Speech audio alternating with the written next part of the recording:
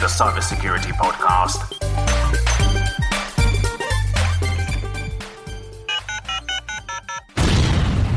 Hey, thanks for listening to Hackwork. And today we'll talk about a very special topic. Dear God, you're saying this country is completely open to attack. Theoretically, we could be under attack already. Who's doing this? Foreign power or some computer hacker in his garage? We can't trace the virus. We can't pin it down. It's like nothing we've ever seen before. It keeps growing and changing, like it has a mind of its own. Artificial intelligence and cybersecurity. And I have the pleasure to talk with my co-host, Tyler Cohen-Wood from Washington. Hi, Tyler. Hi, Mirko. I am very, very excited about this topic. We have a really exciting guest. We have Pamela Gupta. She is a cybersecurity and AI risk leader, co-chair at NIST. So we have a lot to cover here, and we're really excited to have you here. So welcome to the show, Pamela. Thank you. Happy to be here. Yeah, great. So, Pamela, we want to talk about cybersecurity, security in AI. And I think there are a lot of topics we can cover there.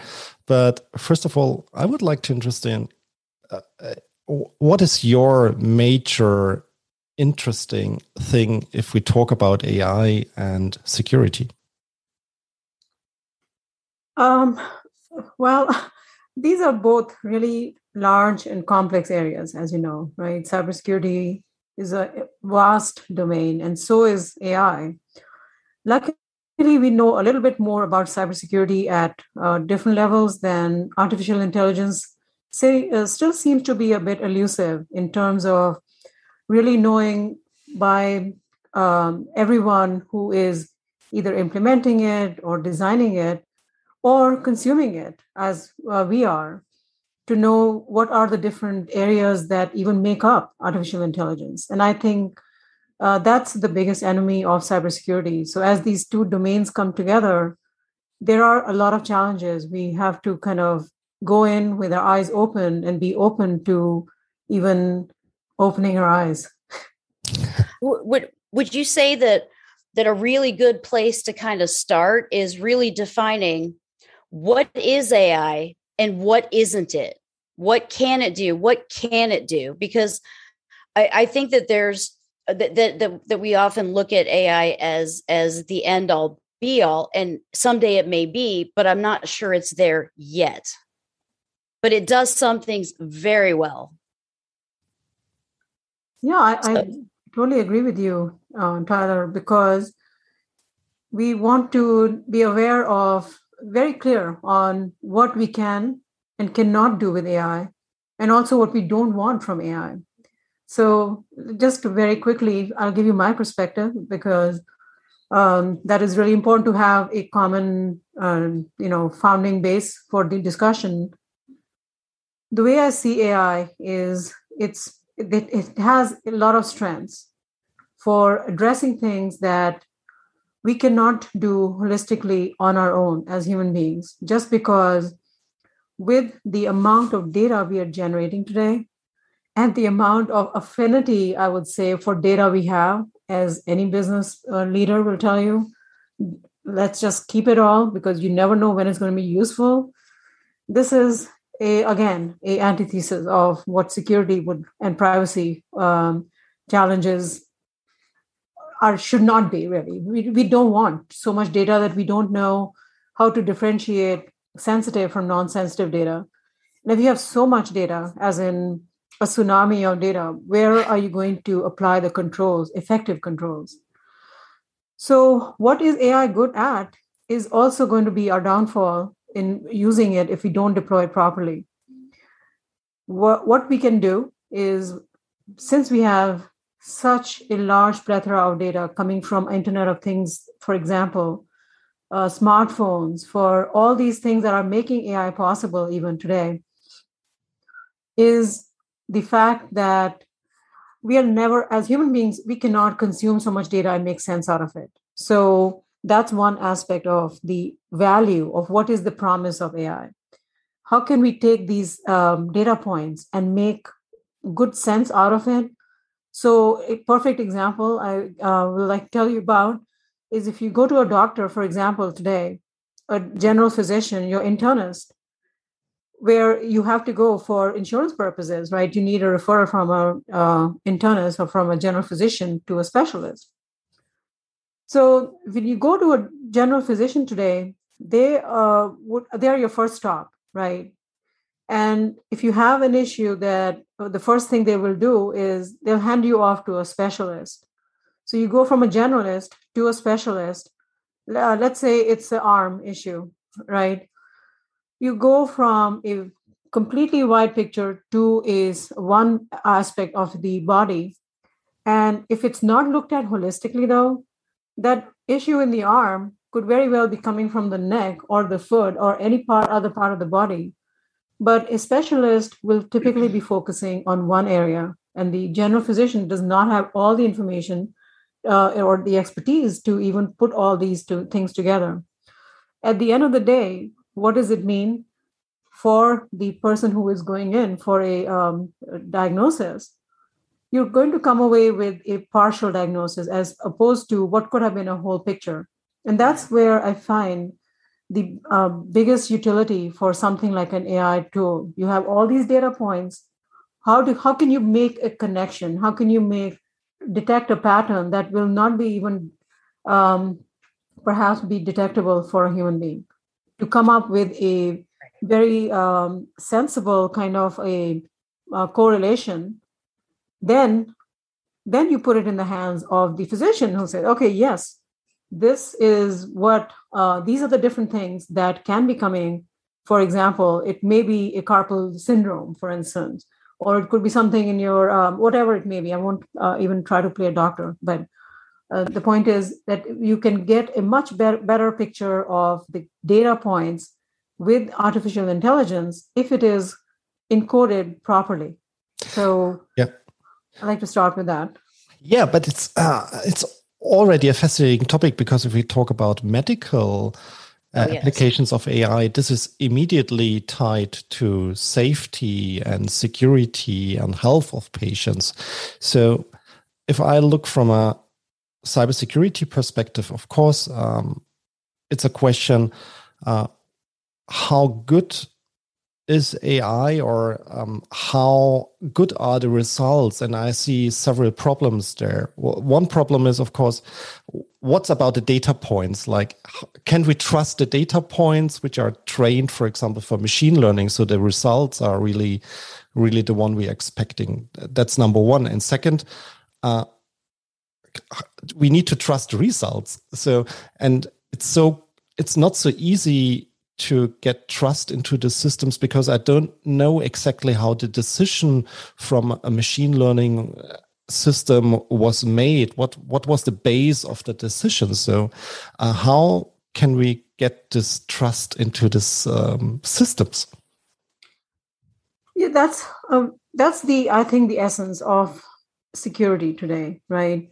So for 25 years, that was what I was doing, right? Working with corporate America, laying out strategic and risk-based programs for what are the risks we want to build out against, whether it's development of systems or processes, etc.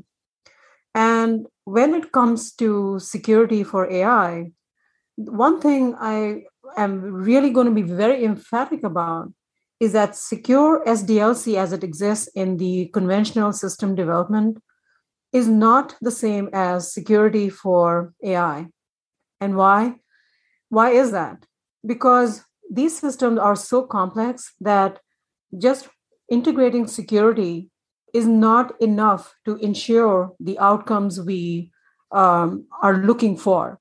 In other words, the trust of these systems is not dependent on just, do you have a code review done, or do you have a secure ML ops, for example, right? Machine learning operations, or secure development, or DevSecOps, as has become the buzzword.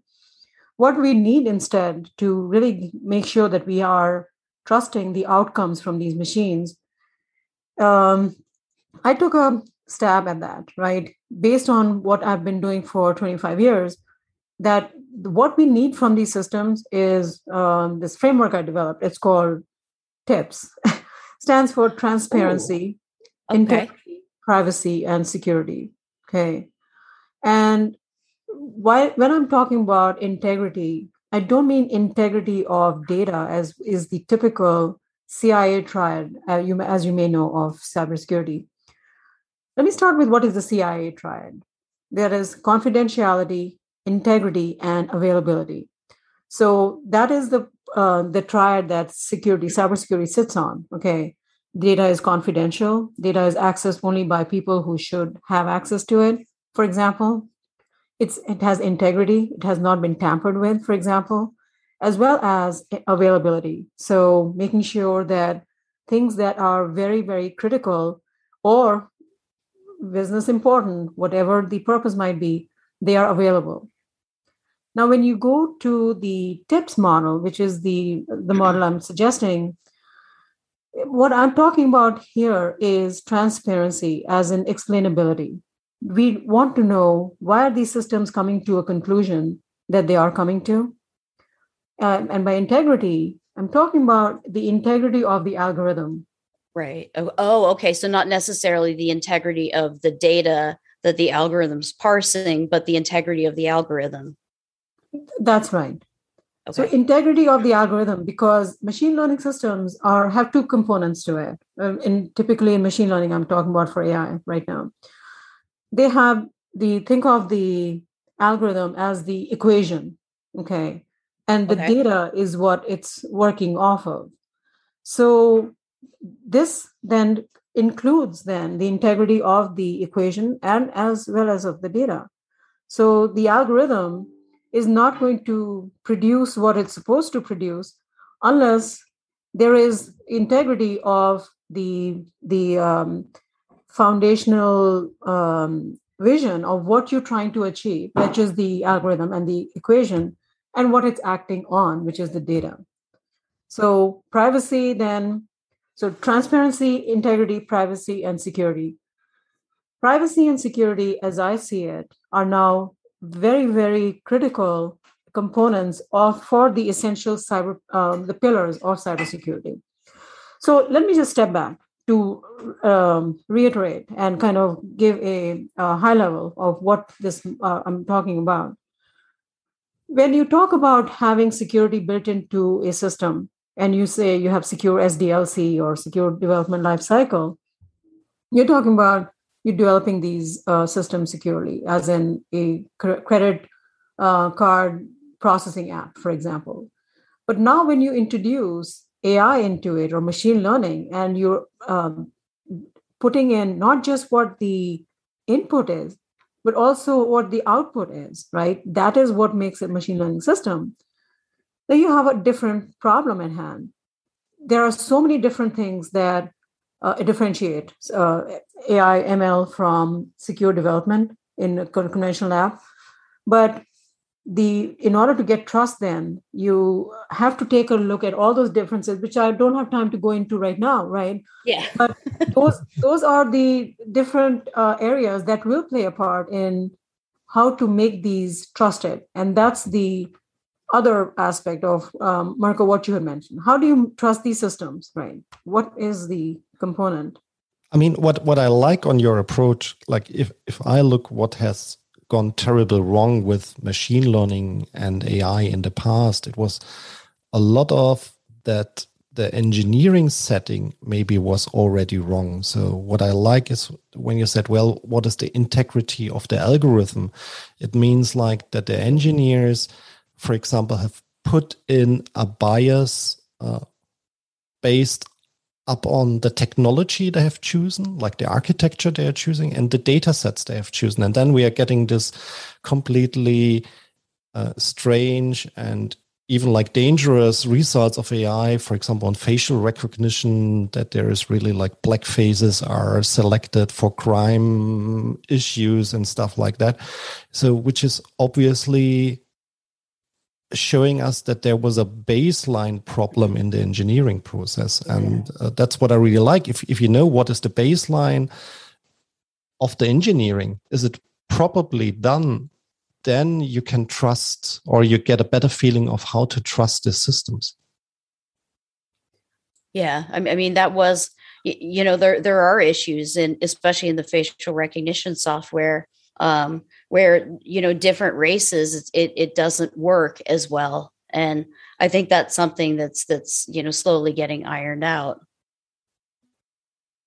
But I really liked what you said. I love that you put this to health in healthcare, because I really think that that's one of the verticals that needs AI, machine learning, the most, because of what you had talked about in the beginning of the segment, processing of all of that information, reviewing all those records, putting them in a chronology, doing all that work.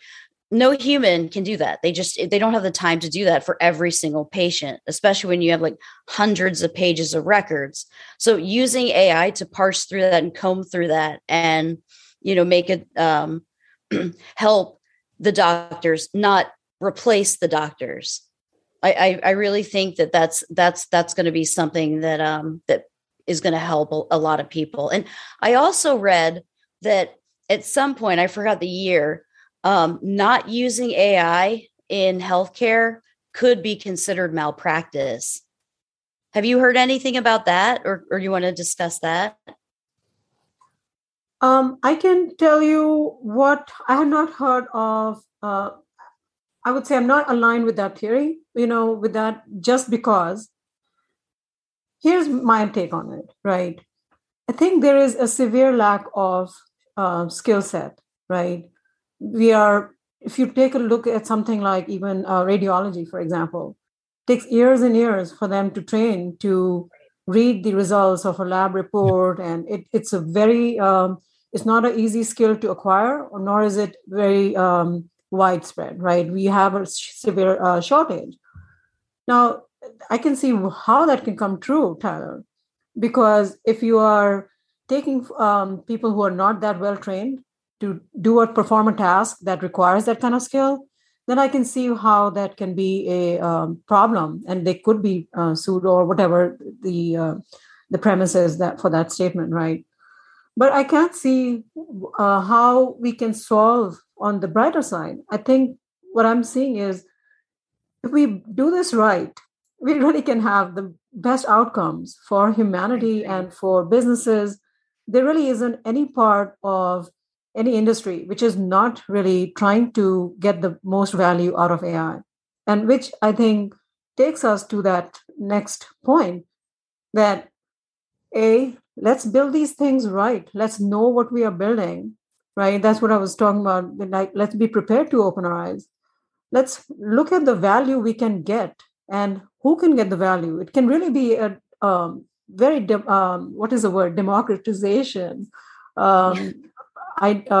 premise, right? For we can achieve the best outcomes, and not at the expense of another, right? Not at the democratic world. We can still do this, right? We don't have to think of putting in the right controls, as in cybersecurity controls, privacy controls, as a inhibition of innovation, which is some of the constraints you'll hear about, right? When you talk about why are we not doing these things? Why are we not putting in the right controls in the first place?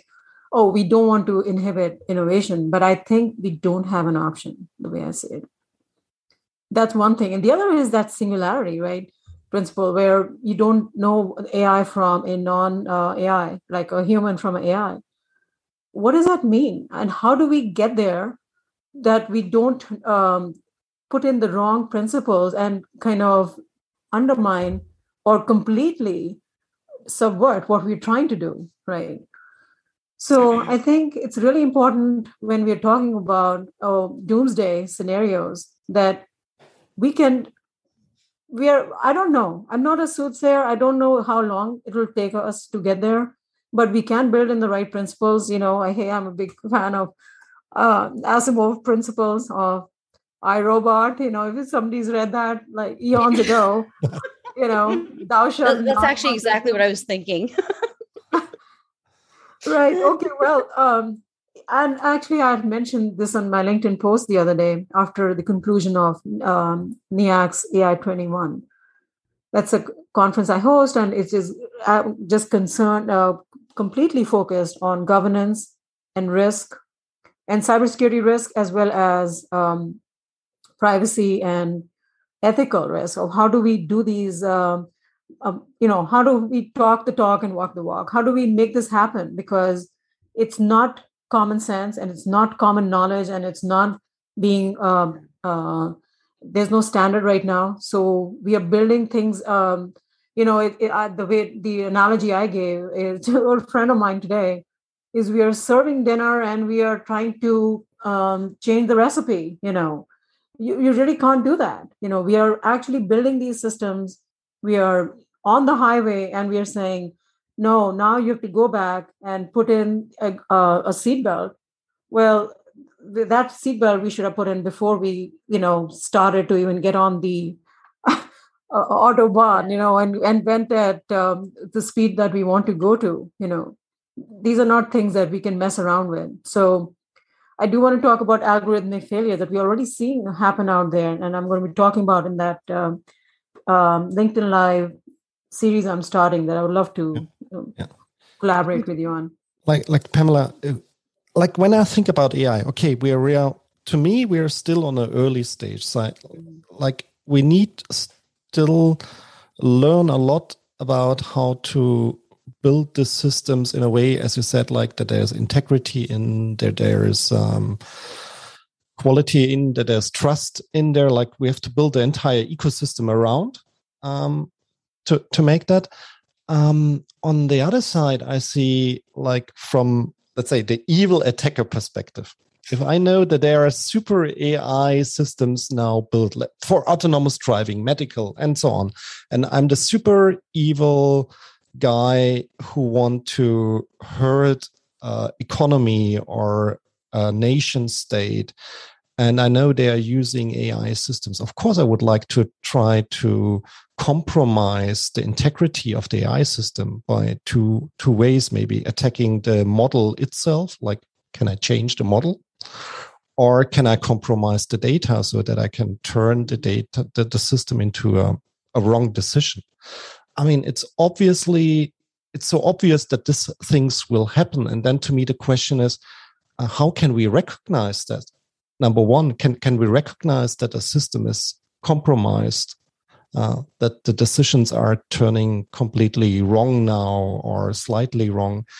So this is number one. And second, how can we protect from that? Sure. So one of the areas that, cybersecurity has perfected, I would say, is threat modeling, right? And if you talk about what can be done to, change the outcome, or where all can this go wrong, I would talk about threat modeling of AI ML systems, which has four areas, right? These are threat modeling for evasion attacks, or poisoning of data attacks, or poisoning of even the model, extraction and inference. These are the four I would talk about. Let me give you an example of a data poisoning attack, right? This is something that we have seen quite a lot of, a lot of examples of, I should say, where you take a picture of a dog, and because it's represented in bits, right? If a perpetrator changes even a small number of those bits, for example, to the human eye, it still looks like a dog, but the machine is going to read it as, I don't know, a snake or whatever, right? Depending on the intention. So that is an example of a data poisoning attack. Now, how are we going to, let me just first give you some examples of the attacks, and then let me give you one example of how we can. Can I ask a quick question? I would assume that it's easier to attack the data than the algorithm. Is that correct? Yes. I mean, it depends, right? It depends on what your motivation is. If you don't have access to the training environment, then as a perpetrator, and depending on my motivation, if I'm a state actor, right, and I probably wouldn't have access to your data too then. But if I don't have such deep pockets, right, and I don't have access, and I'm me being the perpetrator, then what is there is what you have rolled out into production, what is there for consumption by your product. So then the only method to attack that would be model stealing, for example.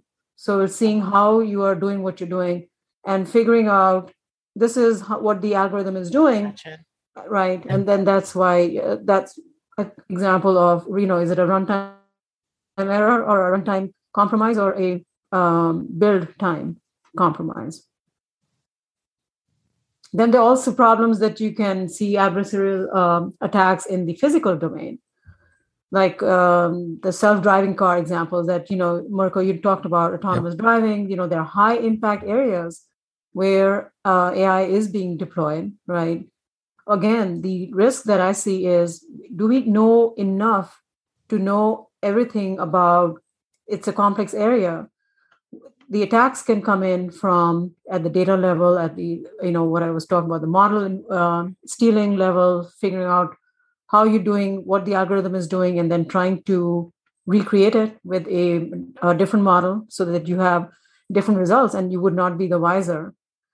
Or you can basically take a look at, we know how the algorithm performed, let's say in an autonomous car, and it's been trained on data of a certain type, right? You have a certain, like a stop sign, for example. That's the most famous example you may have heard of.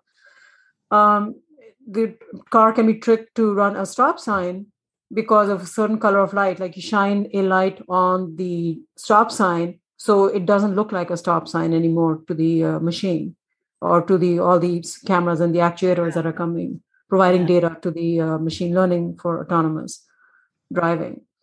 So though that is a runtime, I mean, at the implementation is already out there. We know how it behaves. So now how can we trick it? So there are so many different variables, a lot more than in a conventional system. I haven't even gone through all of them, right? There's your machine ML supply chain, right? Yep. That is a big part of it, right? You attack the framework, it's being developed using I won't go into any particular ones just to not, highlight any problems in a particular framework. But if you know who your competitor is or who you're trying to attack and what they're using to develop, then yes, you would go for the watering hole kind of attacks, which is a typical cybersecurity attack, right? And neural net, I heard you talk about neural net earlier when I joined the call. Yes, neural net reprogramming. That's a abuse account takedown scenario. So where you can send a special query and the machine learning system is repurposed. Yep. Yeah. Wow. That it's very interesting stuff. Yeah. So I have a lot more. There's a lot more interesting AI things that we can talk about because, I mean, it is. Today, I was communicating with chatbots all day, and honestly, they were really helpful. And I know that there was an AI component. I was probably not talking to a human, but I got the answers I needed. No, I didn't exactly follow the instructions step by step. So it took me longer than it should have, but they were really helpful. That's amazing. It's to me, chatbots. I know. No, it's amazing. Chatbots and me, it's a history of misunderstanding, usually. That should be the name of a book. I like that very much. No, Pamela, I think I have the feeling we can talk endless about that. But it was, I think, you give us a very brief and good overview on what is the current state of security concerns and maybe what are the elements of risk mitigation you can take. And as well, I have now an impression that this is still a journey. And there's a lot of things we might have to learn as well when we deal with AI. So, and by that, thank you very much for joining. Yes, absolutely. I would just say one thing, that there are things that we have learned in traditional cybersecurity where we can take that knowledge and apply it. And there are some areas that we are not going to have any precedence for. So we will need to be very, very proactive and kind of identifying what that threat model, anticipating what those risks might be, what those threats might be. Just one thing I'll leave you on is, it's not just about the machine learning, adversarial networks. When it comes to cybersecurity, though, the traditional good hygiene and good sense of managing cybersecurity holistically in a company, any organization, that has to be really taken into account as if you were to say, right, to know what is happening in the company, what projects are happening that are leveraging machine learning, and then making sure that it's a risk-based conversation there. So in the past, we were working with developers. Now we're working with data scientists. Yeah. But both cases, they're looking to produce something for a business function, right? Whatever that might be. We talked about facial recognition. This is I think an area that we have to have another conversation on. It's a big area that needs to really bake in the security and privacy at a fundamental level. And I've seen multiple instances, including law enforcement agencies using not fully vetted out systems and taking actions such as making arrests based on that. So these are things that we have to really be very, very careful about. But I do want to end on a positive note. There are things such as defense mechanism, whether it's for your traditional cybersecurity attacks. I mentioned about, data poisoning, for example. You can do data pre-processing for deep neural networks, which are how do you basically bake in some controls right at the beginning, such as compression, which can actually maybe even help reduce the surface of an attack vector. Okay, so there are ways of really knowing what your application is, what is the purpose, and what is the most important thing in your application. If it's a chatbot, then it's going to be one different security control and a different governance control, risk control. But if it's an image for radiology specialist, it's going to be a different control. So again, we are at a crossroads of using these systems for maximum advantage. We can do it, but we have to. We just have no choice. But we have to build in the trust right from the get-go. So thank you for having me, and I appreciate it. Thank you so much for being here. And thank you so much for ending on a positive note too, because yes, there are issues, but I really believe that AI and ML are really going to help us. And I'm positive about it. So thank you for that. Yes, awesome. And if you are interested in what Pamela is doing, we will link you in the show notes so everybody can have a look on your work and what you're doing. And by that, if you like the show, give us a rating, give us a comment, and thanks for listening. Thank you very much. Thank you. Follow us at hackwork.io